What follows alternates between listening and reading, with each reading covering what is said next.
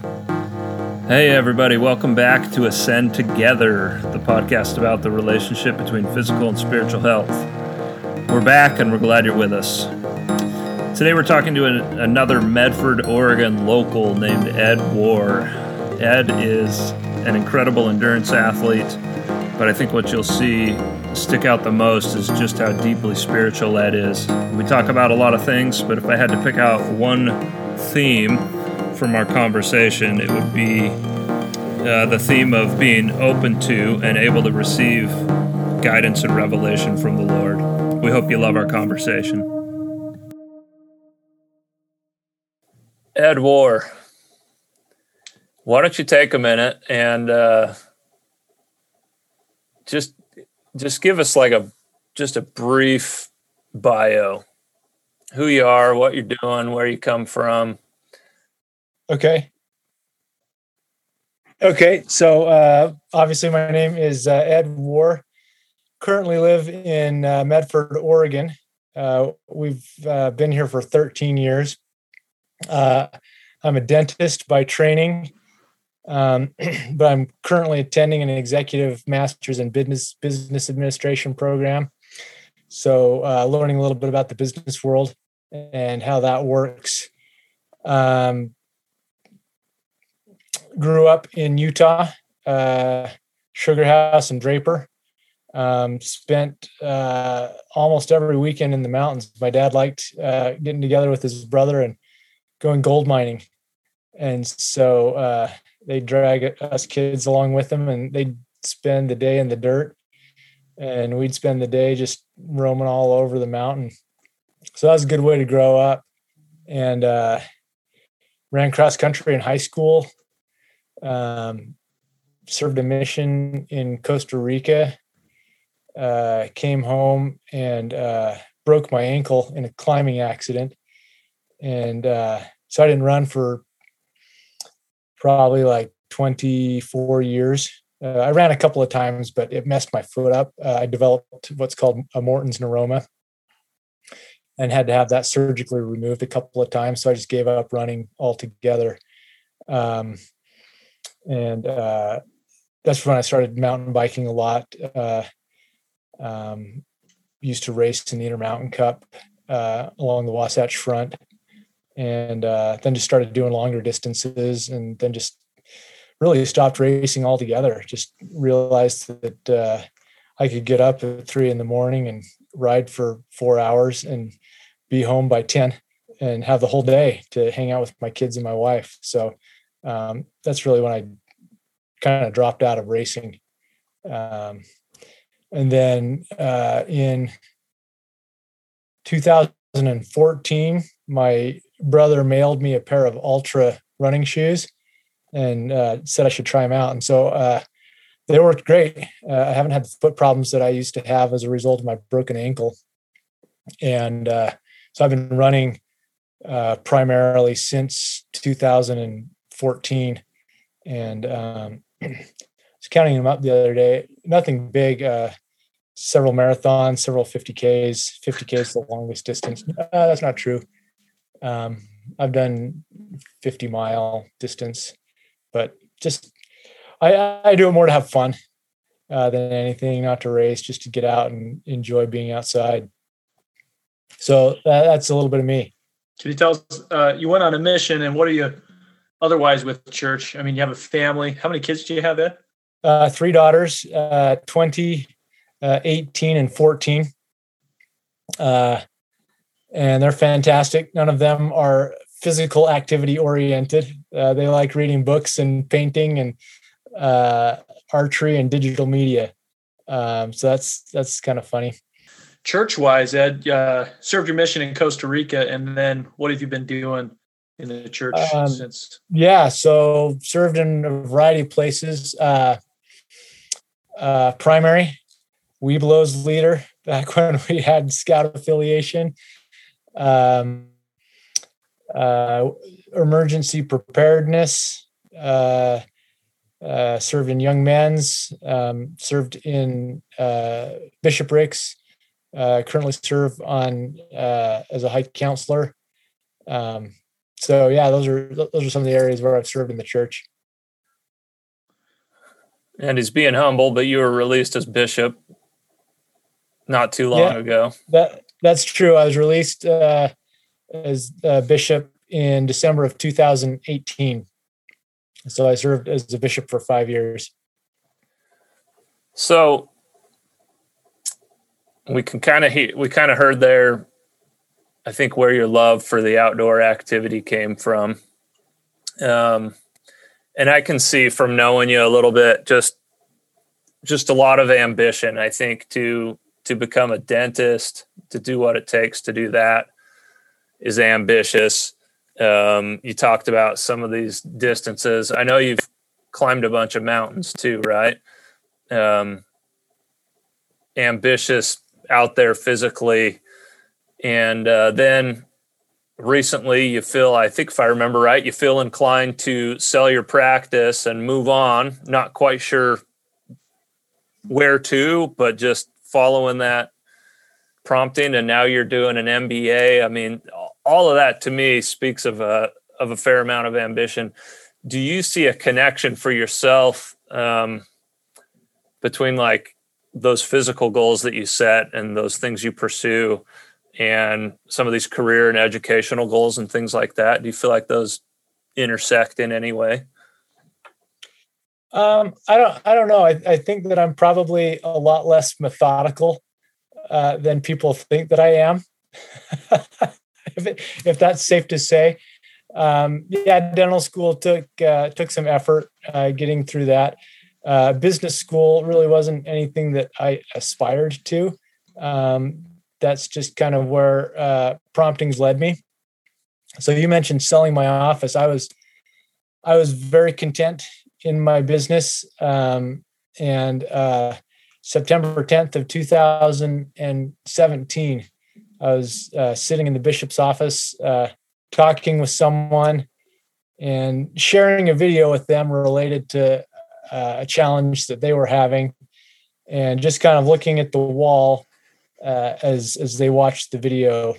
And the best way I have to describe it is kind of like printed words on the wall, sell your practice. And my knee-jerk reaction to that was, no, that's a terrible idea. And then it was kind of like bold underline letters, sell your practice. And so that was that. And I came home that night and told my wife, Joanna, that, hey, things are going to change a little bit for us. And told her about the experience, and she said, all right, let's do it.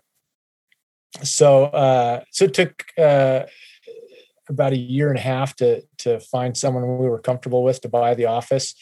And you all know James Bernison. He's just a terrific guy, and we're thrilled that we met him and his wife, Emily. Shout out to the Bernisons. Yeah. They're good people. I really enjoy Bernisons. That was it. It was just like a one-time thing. That same day you go home and you tell your wife, hey, we're gonna change our lives here and sell this practice. And you didn't have a plan at that time. Oh, I'm gonna do a MBA, a master's in business or anything like that. It was just boom, I'm gonna follow that prompting, be obedient. I have enough faith, and your wife was on board. You just did it.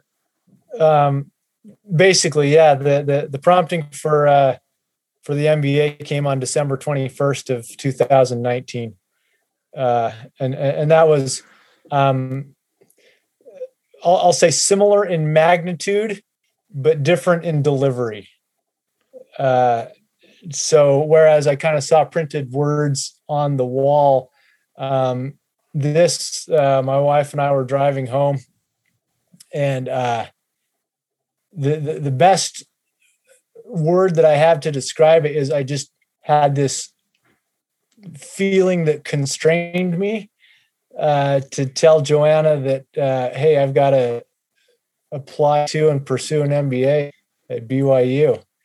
And it was really kind of a weird feeling. And that's one of the things I've come to recognize for me personally as one of the ways that the Holy Ghost communicates with me is it's clearly not my thinking. It's something that I can distinguish as external to me, not my thoughts at all. So, but yeah, back to what you said is just that one prompting sitting in the bishop's office. But you should get some backstory on that. So give it to us. So a lot of people will say, wow, that must have taken a lot of faith. And personally, I just don't really feel like it required a lot of faith. And probably the big reason is because, so I graduated dental school. I went to dental school in Kentucky, and both my wife and I grew up in Utah, and neither one of us really wanted to go back to Utah as a place to live and work. But it just kind of, by default, that's where we ended up. And it was fine. We were there for 6 years, and reasons for being there became very clear. It wasn't for my career. Our second daughter had some health challenges shortly after she was born, and we had the care at Primary Children's Hospital available to us, which was fantastic. Anyway, 6 years even in Utah, just kind of started feeling like it's time to move on, time to be somewhere different. And so I started looking around, looking at different places, and came across an office in Ashland that was looking for a dentist, and prayed about it. I was headed with my father-in-law out to Granddaddy Lakes. We were coming down a canyon just outside of Tabiona. And I remember looking out the window at the pine trees going by and just thinking, I need to go up there. And so felt confident in going up there, went up to Ashland and checked it out. It was a great opportunity. And at the end of the visit, the dentist said, so I want someone to buy in 50% from day one, which was fine, except my 6 years in Salt Lake had been terrible professionally, and we had no money. We had been on the verge of bankruptcy.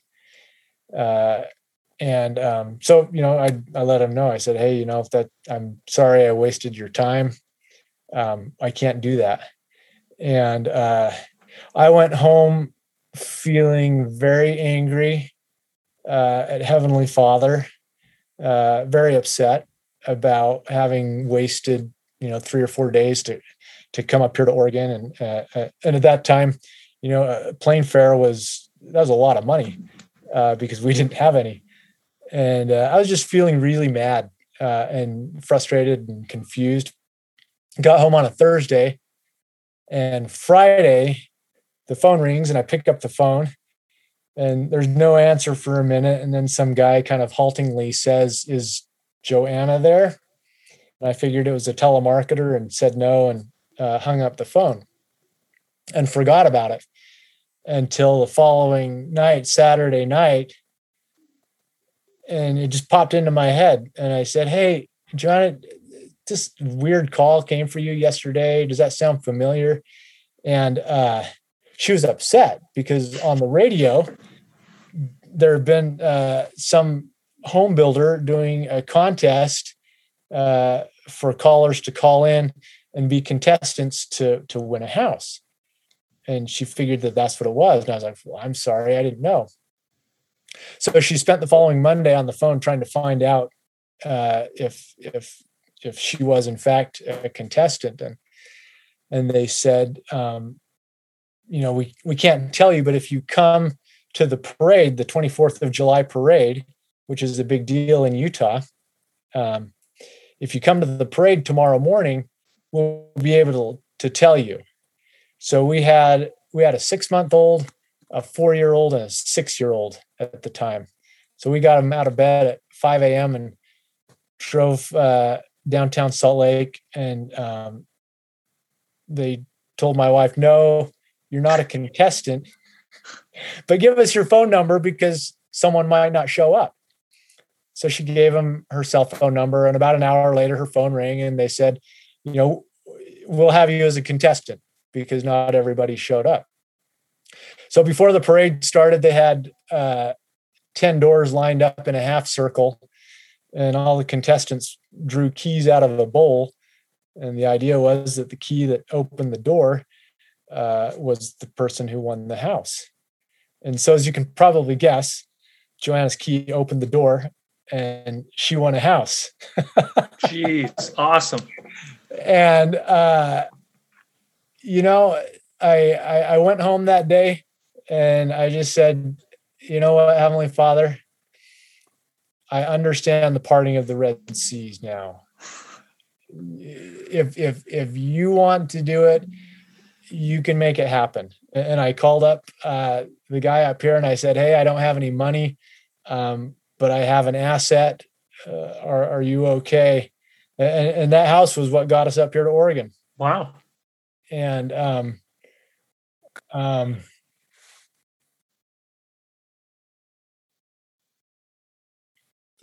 people will ask how we came to Oregon, and I will tell them the Lord brought us here. The Lord literally opened the door to get literally, you up here. Yeah. Yes. And so when he said, "Sell your practice," the first time I didn't recognize it. The second time I recognized that as a clear message, and was happy to do it. That's, having never won anything from any contest in my life, that's an amazing story. That's really cool, actually. It still blows my mind. Yeah. That's incredible. I kind of enjoy the contrast between you having these moments where you come to your wife and say, "Hey, this is the prompting, this is what we're doing," and then her being like, "Okay, well, let me make that possible by winning this contest or XYZ." It's the kind of teamwork aspect of that is fascinating too. That's awesome.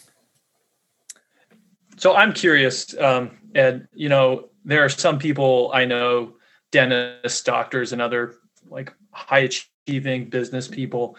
And they have their life kind of like lined up, goals, plans. This is what I'm going to be doing at this point. This is what I want to accomplish by this age, XYZ. And just hearing that story makes me sound like, well, I kind of imagined that you're a little bit more spontaneous, like, "Hey, this is what I'm doing. I'm okay with it." And then boom, you kind of get a shift. The Lord tells you to change things up and you kind of go with that. Are you kind of just like go with the flow? Like the Lord like tells you to do something and you just uproot and change?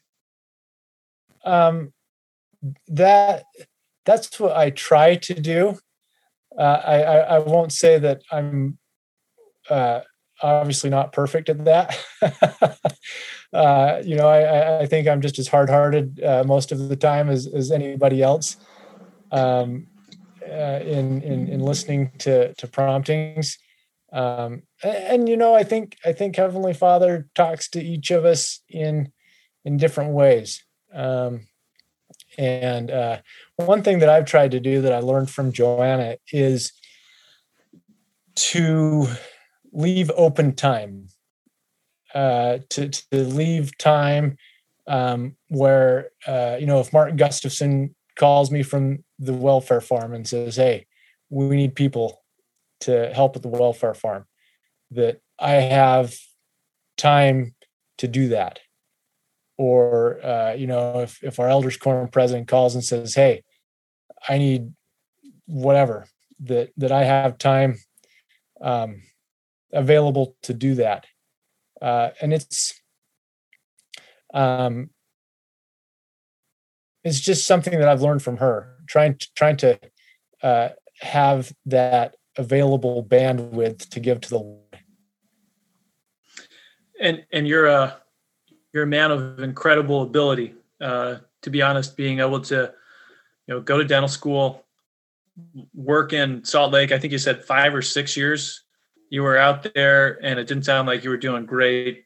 And then to just change course, move to Oregon, have all that stuff happen to get here. And then how long were you in practice in Oregon before you just kind of uprooted and sold your practice and started doing business stuff? That's 12 years. Yeah. It's still quite some changes. And I'm so, curious, Ed, sorry, it sounds like you're still looking to see what this latest prompting about business school is really meant for. Is that true? Or are you still kind of looking forward to seeing? I'm very much in the fog bank, just kind of taking one step forward and hoping things clear a little bit, and then taking another step forward. No real master plan direction type of thing.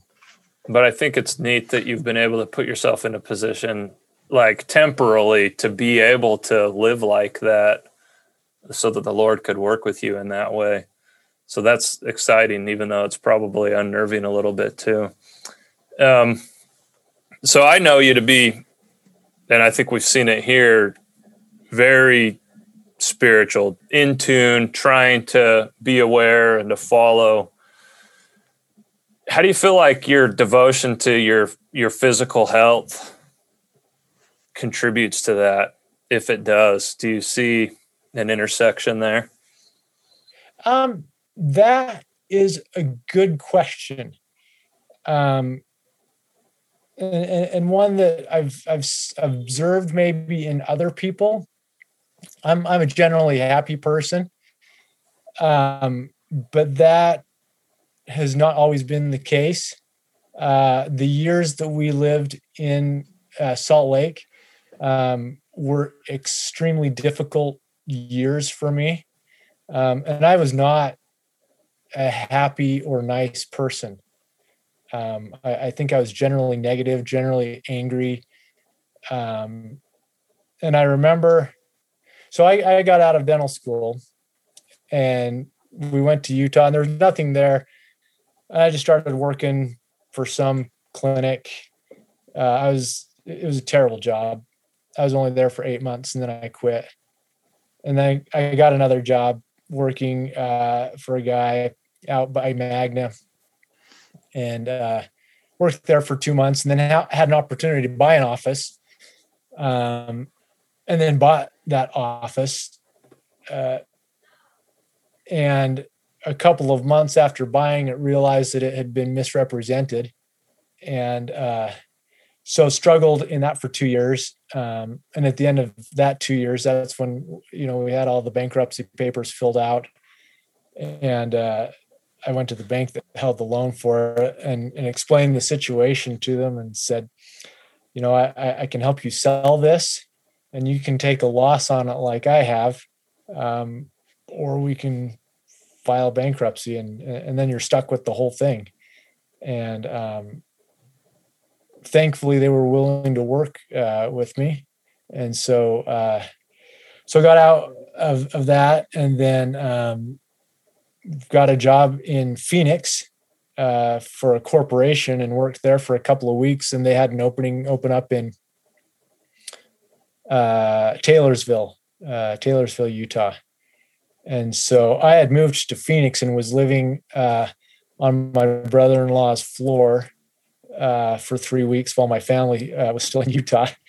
And then I came back up when that opportunity opened up. And so I was just angry. And I don't think that I was in a good mental space to be able to feel the influence of the Holy Ghost. But when I came back up after those couple of weeks in Phoenix, I kind of realized where I was at, and that I wasn't where I wanted to be. And I spent the next 6 months just reading books on happiness, and positive thinking and optimism. And that kind of began a process of change for me. And about a year and a half after that was when we moved up to to Oregon, but I moved up to Oregon by myself first because our girls were in school and we had to sell our house, or we had a townhouse. So I lived up here for 9 months by myself. And so I grew up a formula member of the church.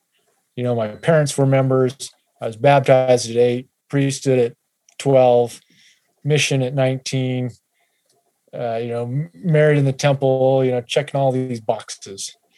But I don't think that I really began to become a converted disciple of the Savior until around age 35, which is when I moved up to Oregon by myself. And for those 9 months, I would come home from work, and 2 nights a week I go to the temple, and the other nights I would spend time making crossword puzzles for my girls based on stories in the scriptures that I would send to them, and studying scripture. And I just, like, my heart started to change in a way that it hadn't changed before. And so I think when you say physical health, a lot of people will think lean, trim, fit-looking people. But I think that's kind of a misunderstanding of what physical health is, because there are people that don't look like that, but that are physically healthy. They can hike 10 miles. They can do all kinds of different physical activity. So to your question, long way of getting there, I do think it is good to feel well physically, to be able to feel the influence of the Holy Ghost. But I don't think that that's necessarily a prerequisite, because there are a lot of people who are physically disabled in a variety of ways, whether that's a true physical disability, like they can't walk,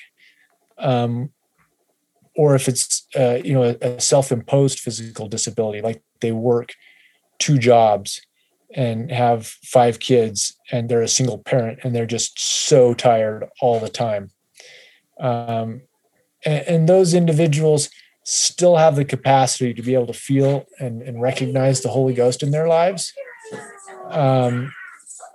So I think feeling well physically is important, but I think that it's not a prerequisite. It's more important to just kind of learn how the Holy Ghost communicates with you. Ed, you bring up a good point, and I'm kind of curious, because you said there was a big period in your life you weren't exercising, you were doing professional mountain bike racing for a little while. I've always been physically active, and that's my point, is that even though you're physically active during those, I'm assuming most of this time while you were doing dental school, and even when you were having the tough time after dental school and some of those practices that you were quitting and moving around, you were still physically active, but there was still something else that was kind of holding you back from filling the Spirit, right? It's not like just being physically healthy is going to get you to fill the Spirit. Right. Exactly. Yeah. And so I'm curious, you kind of talk about you were alone in Oregon for 9 months reading some of these books. And I'm assuming, just knowing you were probably reading scriptures and other things like that. What do you feel was kind of the breaking point, like where you kind of figured things out? Because since I've known you, you're just like happy, positive, waking up at 3 a.m., like out doing stuff all the time, and all that. What kind of like switched? What changed?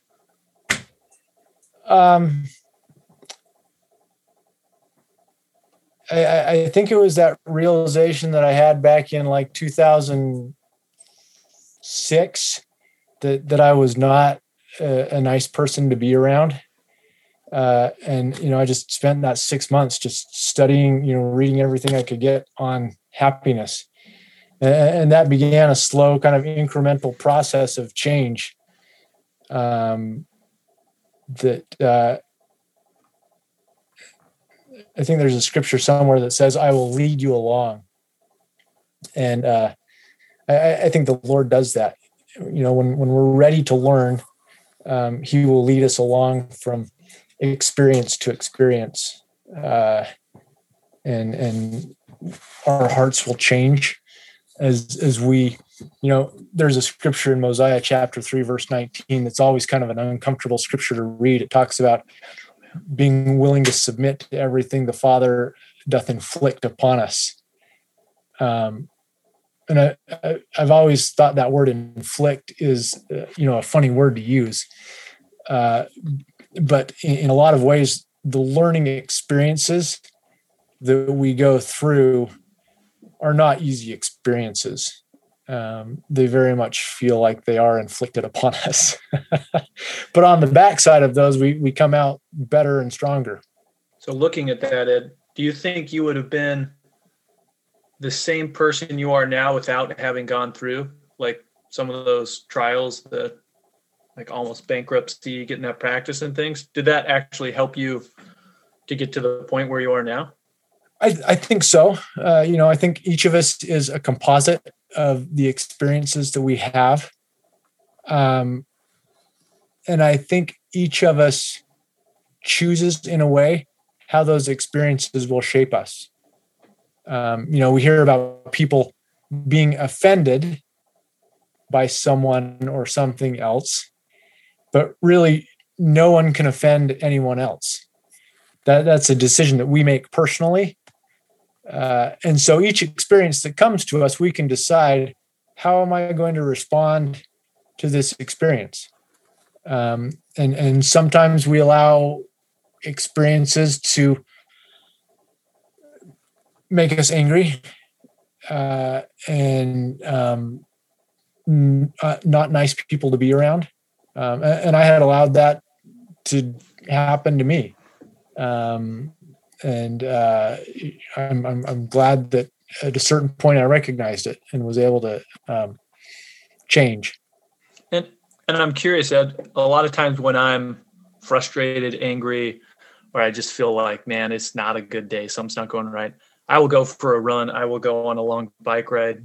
I'll do something physical that to me kind of helps me mentally get into a better place. But from what I'm hearing, you, even though you were doing physical activities in that kind of dark time in your life, it wasn't necessarily those physical activities that brought you, like, leveled you out or evened you out, if you want to call it that. You had to find something like change your heart before you could really get to that point.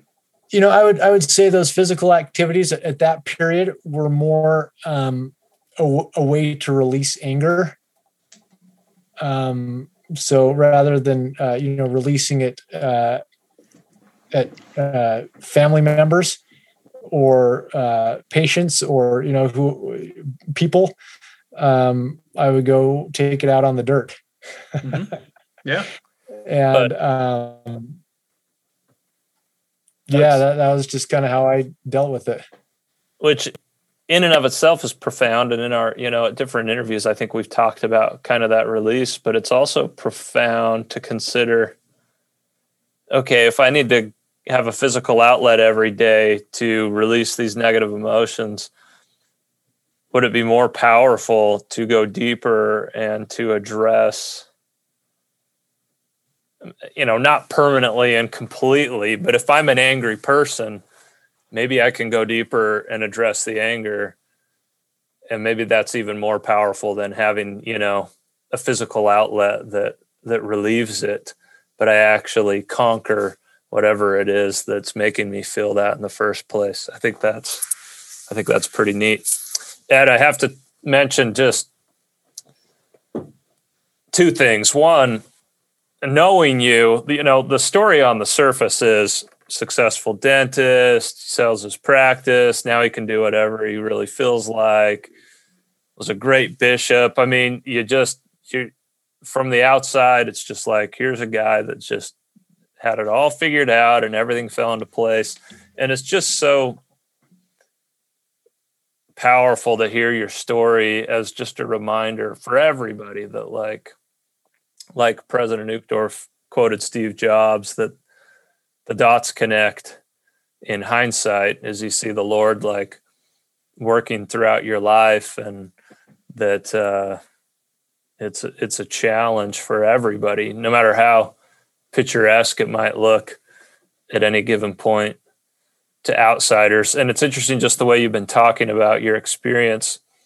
I've been doing a really in-depth study of 2 Nephi 2, and you're really talking about the same stuff that Lehi talks about there. In 2 Nephi 2:15, it says that to bring about his eternal purposes in the end of man, to initiate his plan for humans after the creation, he puts the two trees in the garden in opposition to each other, according to verse 16, so that Adam and Eve have a meaningful choice to make. For the first time in their existence, they have a meaningful choice, and then therefore learn by experience.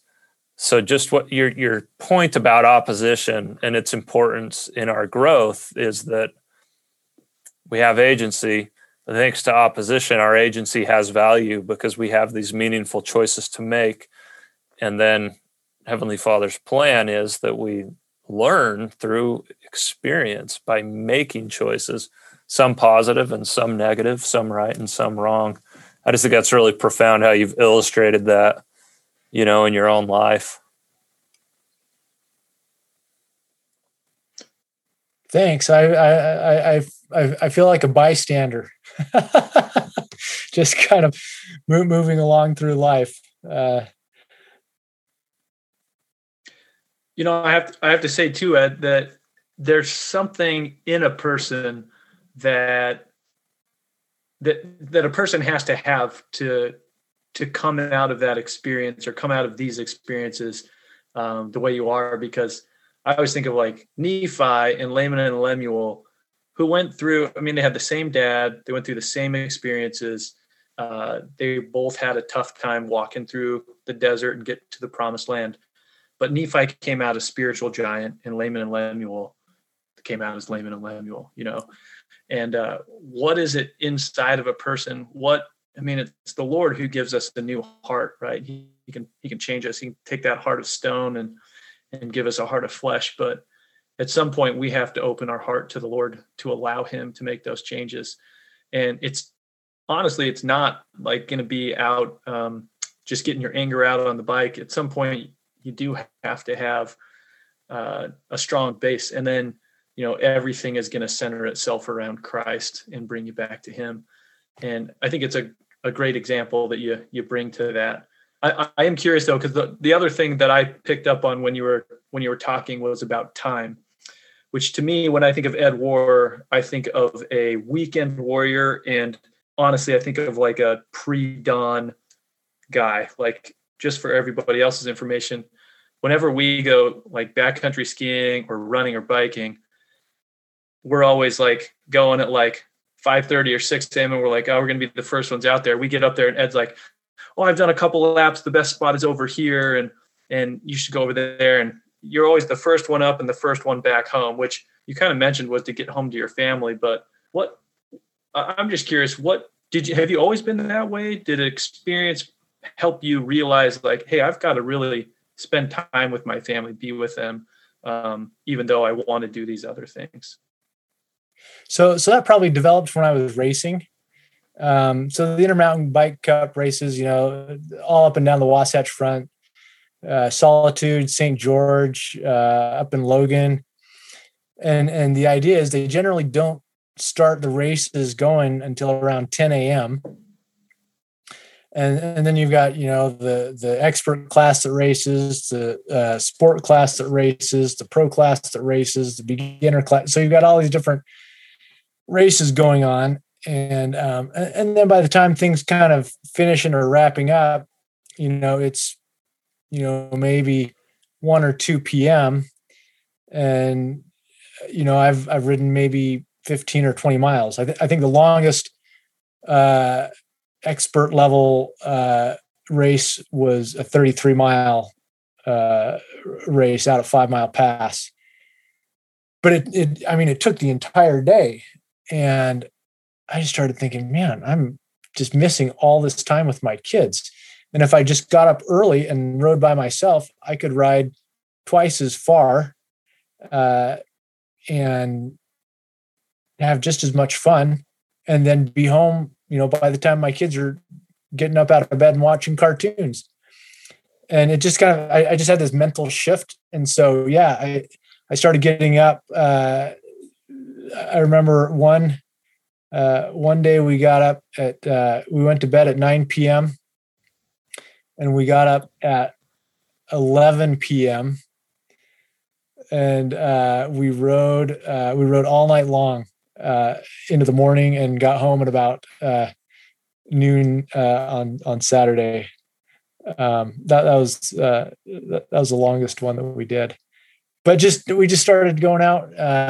Usually I would get someone to go, but sometimes I remember riding up Mill Creek it was Mill Creek Canyon. I was riding up the Big Water Trail toward Dog Lake, and then on up to the Wasatch Crest Trail. And there's one particular turn. It's a really tight, almost 180 turn. And I remember just banking around that at about 2 a.m. and almost crashing into a runner coming down. And he just started yelling at me, and he scared the daylights out of me. And he was upset that I was going so fast. And it was just funny. And then I started seeing other runners. And so I stopped, and I asked one, and there was a midnight 50K going on, a canyon to canyon 50K. Whoops. You're like, what are you guys doing out here? But I don't know. But it was interesting because I realized when I moved up here, Oregon's great, but it does not hold the candle to the Wasatch. I mean, the Wasatch are absolutely incredible. There are so many places to go and so many trails, and it's so easy to get into just crazy, beautiful alpine places. And I remember coming up here and kind of losing my motivation and realizing that I really didn't have that much discipline. I was really just in it for the fun. And, but, I kind of evolved, and, as I started serving in a bishopric, time was just at a premium. And so I went back to the early morning routine, and I just find that it works well for me personally.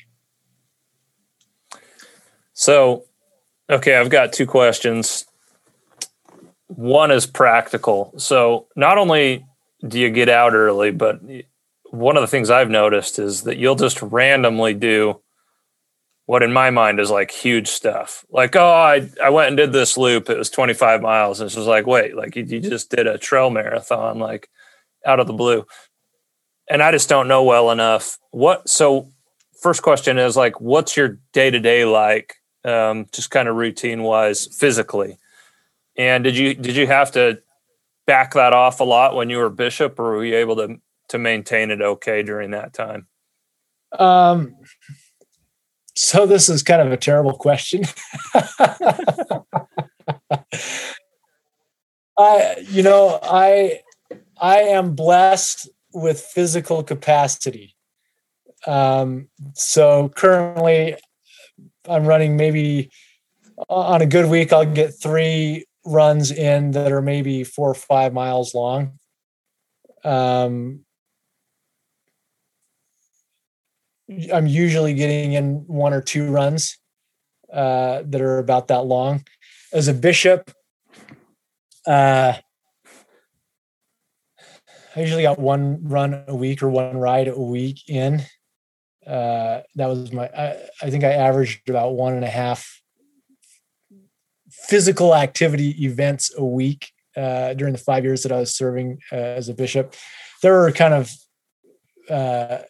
some different times when I put more emphasis on it, but far and wide, I didn't get out as often.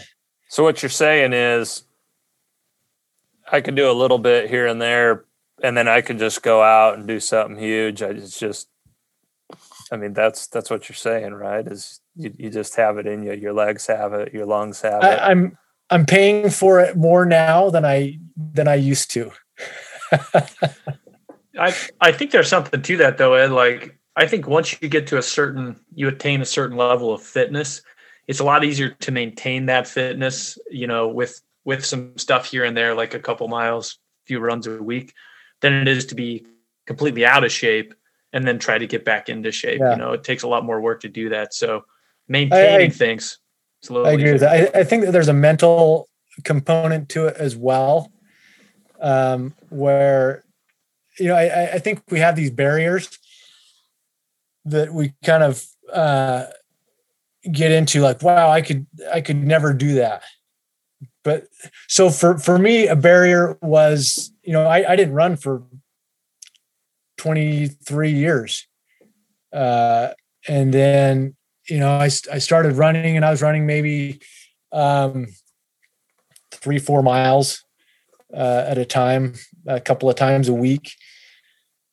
And my wife and I do dates where I'll go for a run or a ride while she reads, and then we'll go out to eat afterwards. And that works for us. And I remember one night we went over to Jacksonville. I don't know if you guys ever go to Forest Park. And I rode hard for an hour and a half and was just physically beat. And we went and had dinner and came home, and then I got a text from a friend, and she said, "Hey, we're going up to Lost Creek Lake tomorrow. You want to come with us? We're going to run around the lake," which is 18 miles, 30K. And I thought, I want to do that, but I don't think I can do that. But I really want to do that. And so I told him, yeah. And I went, and it was hard, and I was slow, but I ran 18 miles. And I had never run just a solid 18 miles like that. And that was in the spring of 2015, like April. And then in September, I flew out to Salt Lake and paced my brother for the last 25 miles of the Wasatch 100. And those two things really kind of shifted my thinking and just kind of opened up this whole new world of, yeah, I can go farther than I thought that I could. And so I ran the Lithia Loop Marathon that November, which probably isn't the easiest marathon to start off on. I don't know if you guys have run that. It starts out with 8 miles of uphill. I think you climb about 3,000 feet. And then it kind of goes along up and down for the next. Does it go around that road, fire road or whatever? Road, the 2060. Yeah. And then it drops down again. And I ran that, and I mean, that was just the coolest thing ever for me. That was such an accomplishment. And so the following spring, I ran the Lost Creek 50K, and I was just super excited about being able to run that far. And then that was the Lost Creek 50K was the last run I did. That was in 2016. And then I'll just think of probably probably my favorite run that I've done was so I sold the office and worked for another 6 weeks full time as kind of phased patients over to James. And then it was just like I was just hanging out. I was working a couple of days a month here and there. and just my wife was fantastic. She just let me run to my heart's content. And I'd get up and take the kids to school and come home and run. And that fall I ran, my brother and nephew and I ran rim to rim to rim at the Grand Canyon. And then the following summer in 2020, it was in 2019. I ran Mount Whitney from Whitney Portal up to the summit and back. And that was just completely cool. That's probably my favorite, coolest run I've ever done. It's beautiful. Whitney's amazing. But I think two things you brought up to me, Ed, that were important is, number one, friends can get you out doing stuff. And I think that's true both in a physical sense and in a spiritual sense. So I've found a lot of times if I'm lagging spiritually, that a good friend can really pull you back in and help you out. And number two, it is a mental game, right? And physically, you can push yourself farther than you would imagine. And I think too, a lot of what we've been talking about over this last little while has been kind of a mentality that you have to maintain, not only in a positive like attitude about working out and taking the time to do it that you have, but also about being right, in your heart, to have that like kind of spiritual and mental health, to stay centered on things. So to me, Ed, you are I'm going to call you a pre-dawn warrior. I don't know what to say, but you're out there, you're doing stuff, and you're such a good example of, sometimes I probably let my physical activities interfere a little bit too much with my family. So I think that's one thing I'm going to take home tonight and try to spend a little more time, maybe earlier in the morning or something, and spend more time at home. So thanks for the lessons. Yeah, you bet. I felt that too. I love the point about, pushing past mental barriers. I'm not sure how completely it gets you as far and big as you've gone. I think there's room for some more than just pushing mental barriers, but I definitely can attest to that as well. Particularly with endurance stuff, it's like, well, how much are you willing to suffer?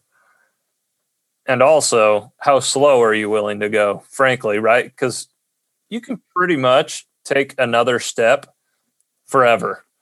I don't know what it would take to get to where you actually cannot take another step. I guess obviously it's possible, but it's remarkable if you tested it out. I'm going to see how many steps I can take before I literally can't. You could probably go quite far, and most of that is about your willingness to suffer. And somewhere in there is also the craziness that's involved in people who are willing to suffer. I was skiing McLaughlin, which is a local volcano that's a decent climb and pretty big miles, just the other day. And we acknowledged that you don't do this if you're not a little bit crazy. You don't go, that sounds like fun. I'm gonna go and climb up that thing and ski down it and walk back out, and it's going to be 14 miles round trip and about 5,000 feet of climbing, and it's going to be mostly pain, and there's going to be about 2 minutes that are really, really fun, without being a little bit crazy. So, I'm not sure what that means about some of us, but it's a cool thing. And of course there's a satisfaction involved there that's really, really significant, which is a part of why I am willing to try to do that stuff. But yeah, I'm with Ryan. You inspire me to be a more dedicated disciple, to be more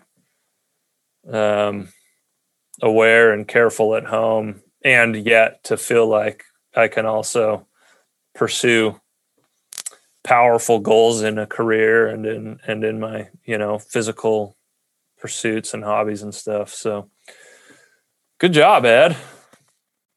Thanks. I will say, if you look in the scriptures, mountains are holy places. Oftentimes that's where people go to commune with heaven. And for me personally, I've found that to be true, to the point that on several places where I go, I have specific places where even if I don't have something pressing on my mind, some issue, I will stop in that place and kneel and pray. Because it's important to me to acknowledge my gratitude for so many different things. And it's important for me to have that sacred place. And we can find sacred places, wherever we go. But for me personally, that's been part of my enjoyment about being in mountains is to make them holy places for myself and places where I can receive direction. So one of my favorite scriptures is in Mosiah 18. And this is after the baptisms happened at the Waters of Mormon. And they're going back and I think this is, if I remember, this is Moroni making an observation, or it could be Alma. Let's wait. Okay, we're going to say it was Alma who was talking. And if I'm wrong, Brigham or somebody can correct me. But he, in verse 30, it says, "It came to pass that all this was done in Mormon, yea, by the waters of Mormon, in the forest that was near the waters of Mormon. Yea, the place of Mormon, the waters of Mormon, the forest of Mormon. How beautiful are they to the eyes of them that there came to the knowledge of their Redeemer. Yea, and how blessed are they, for they shall sing to his praise forever." But I love that scripture because there are certain experiences I've had, and not necessarily just in the church or in the temple, but sometimes you have a sacred experience some place, right? And that place becomes like the waters of Mormon to me, where when I visit it again, I remember that spiritual experience and I have that feeling that, hey, God has blessed me and that place is now sacred to me. And I've experienced that in my mission in Portland and a few other places that every time I visit, I just, that recollection and that special spirit is there. And so I think it's so nice to have some of those physical places that are spiritual, like rocks or reminders, anchors in my life to kind of go back and visit. So I appreciate that thought very much. I've had a similar experiences. Love it. Yeah, likewise. I've had multiple occasions upon reaching a mountaintop where I would almost say that I'm compelled to pray. Like you have to kneel down and talk to God. That's a powerful, powerful thing. So definitely something to it. We could probably talk about that all night. Yeah. But we won't, because we know you're probably getting up at 4 a.m. to go do something. So we'll let you get to bed. Thanks so much for taking the time, Ed. And we appreciate, working around your busy schedule too, because we know it does take some time out of your life. And thank your wife for us too. No, I appreciate you guys. You guys are fun to be out there with. Oh, likewise. Thanks for showing us around. Ed, is there anything you'd like to say in closing? You actually do have a bit of an audience, and I can tell you that,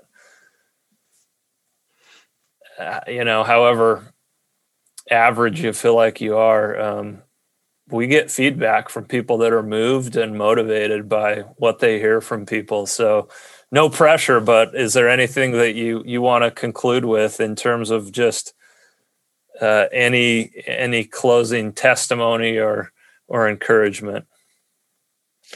Sure. So you're familiar with the oath and the covenant of the priesthood, Doctrine and Covenants, section 84, verses 33 through 44. And that for me has been a very impactful passage of Scripture. And we're all familiar with verse 33 that kind of lays out the criteria, for whoso is faithful unto the obtaining of these two priesthoods and the magnifying their calling. And we always kind of recognize, that's my part.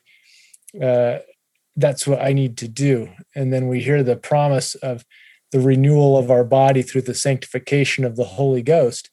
And that's something that the Lord does for us. And I think that this applies to women as well as men, the gift of renewal of our bodies through sanctification of the Holy Ghost. But the impactful part for me of this passage of Scripture has been in verse 44, where the Lord gives another requirement. It says, "For you shall live by every word that proceeds forth from the mouth of God," that proceedeth forth from the mouth of God.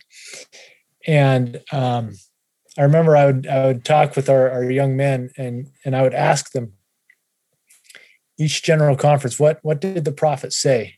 What did the prophet teach? And this general conference, one of the things that the prophet taught was faith. And one of the things that really stood out to me was he said, if you want more faith, think of something that requires faith and then do it. And you will receive more faith as you do it. And I love that idea of living by the words that proceed forth from the mouth of God through his prophet, and the richness that comes into our lives as a consequence of following prophetic counsel. So that would be the thought that I would leave. Take time. People tell me that I have a memory for general conference talks, and I think that's one of my spiritual gifts, that I can remember general conference talks. But I also spend a lot of time reading them and trying to make sure that for me personally, I know what God has said to me, and so I can do the things that he needs me to do.